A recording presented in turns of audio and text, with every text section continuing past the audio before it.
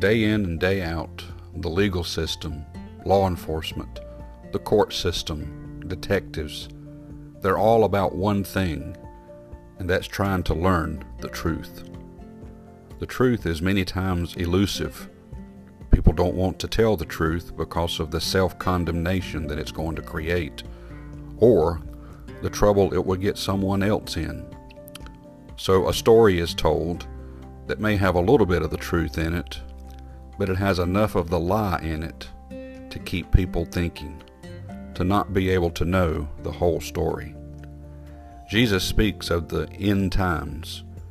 In Matthew chapter 24, he really gives us a chronological order of what's going to happen. And he doesn't do it in a very coded way for those that understand the gospel and understand the Bible. He lays it right out.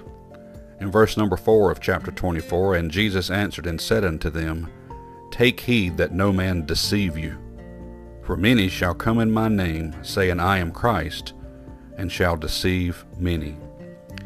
We're living in a time where the truth, again, is very elusive when it comes to God's Word, when it comes to the Bible. Many people are trying to write their own truths today. And someone has said that the more that you believe a lie, the more that it becomes the truth. So a tremendous amount of deception is going on around us. So how does the Christian, how does the church persevere and press on and stick to the truth, speak the truth, and even know what the truth is? Well, we stick to God's Word. In the book of John, chapter number 8, verse number 30, "And he spake these words, and as he spake these words, many believed on him.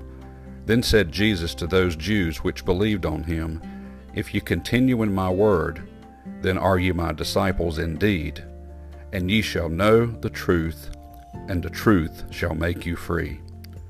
One of the things we need to press on with today is standing on God's Word, the truth of the words of Jesus. Jesus said it himself, "Continue in my word, and then you are his disciples. And as a result, you will know the truth, and the truth shall make you free." We live in a deceptive world today. God's Word's not deceptive. It's the truth. May God bless you, and have a wonderful day.